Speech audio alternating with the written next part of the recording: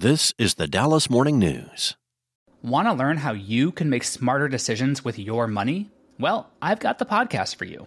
I'm Sean Piles, and I host NerdWallet's Smart Money Podcast. Our show features our team of nerds, personal finance experts in credit cards, banking, investing, and more. And they'll help you make the most of your money while cutting through the clutter and misinformation in today's world of personal finance. You'll get clarity on strategies to help you build your wealth, invest wisely, shop for financial products, and plan for major life events. Listen to NerdWallet's Smart Money Podcast wherever you get your podcasts. This is the Dallas Morning News. It's Thursday, June 8th. Today's forecast calls for scattered thunderstorms with a high near 92 and a low of 70. Here are today's headlines. A high-power attorney who will lead the defense of Texas Attorney General Ken Paxton during his impeachment trial called the allegations untrue and the proceedings a sham during the team's first news conference Wednesday. Addressing reporters at the state GOP headquarters in Austin, Tony Buzbee criticized House lawmakers who voted for impeachment and described the investigation into the third-term attorney general as politically motivated and lacking in transparency.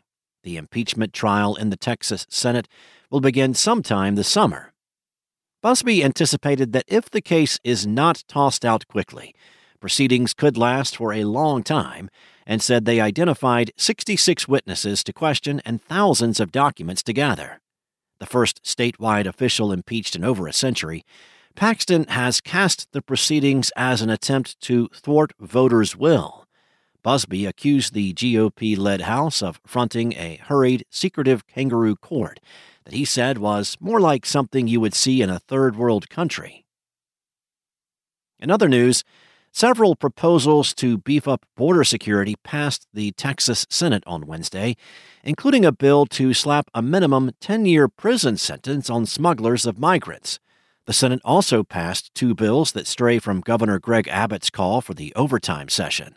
One would create a new state crime for unauthorized entry by a migrant into Texas, and the other would establish a new policing unit along the state's border with Mexico.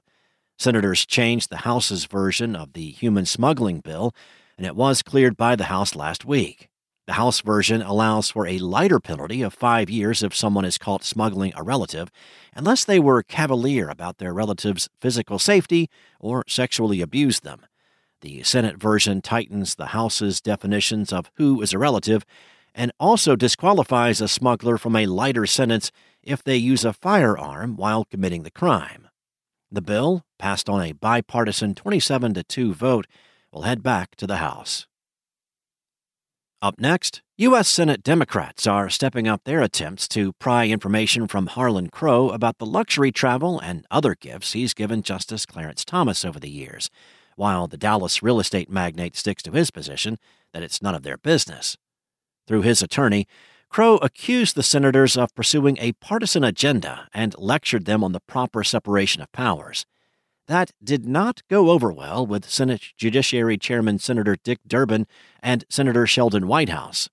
It's a dangerous, undemocratic argument to say any individual can hide information from Congress by asserting it's in the best interest of the Supreme Court to do so, they said Tuesday in a sharp public response. The senators have sought information from Crow as they press for the nation's highest court to adopt a code of ethics like the one binding lower federal courts. Crow is challenging that motivation as any sort of justification to pry into his records. And 6 months have passed since Proposition B won 71% of votes in November's election and established a city ordinance to decriminalize low-level marijuana possession in Denton. But a city council vote Tuesday night demonstrated the continued battle between city leadership, police, and voters over its enforcement. After over 2 hours of hearing public comments and debating among themselves, council members ultimately voted against adopting a copy of the ordinance with its own power. While the referendum ordinance decriminalizing marijuana remains in place, the vote signals the law is not accepted by many of Denton's leaders. The law bans arrests and citations for low-level marijuana possession in the city, prohibits police using the smell test as probable cause, and disallows the use of city funds to test substances for THC. It does not legalize marijuana possession, but rather makes penalizing low-level offenses a low priority for the city. Thanks for listening. For more on today's stories and for the latest breaking news, visit dallasnews.com. Enjoy your day. Spoken Layer. Want to learn how you can make smarter decisions with your money? Well, I've got the podcast for you. I'm Sean Piles, and I host NerdWallet's Smart Money Podcast. Our show features our team of nerds, personal finance experts in credit cards, banking, investing, and more. And they'll help you make the most of your money while cutting through the clutter and misinformation in today's world of personal finance. You'll get clarity on strategies to help you build your wealth, invest wisely, shop for financial products, and plan for major life events. Listen to NerdWallet's Smart Money Podcast wherever you get your podcasts.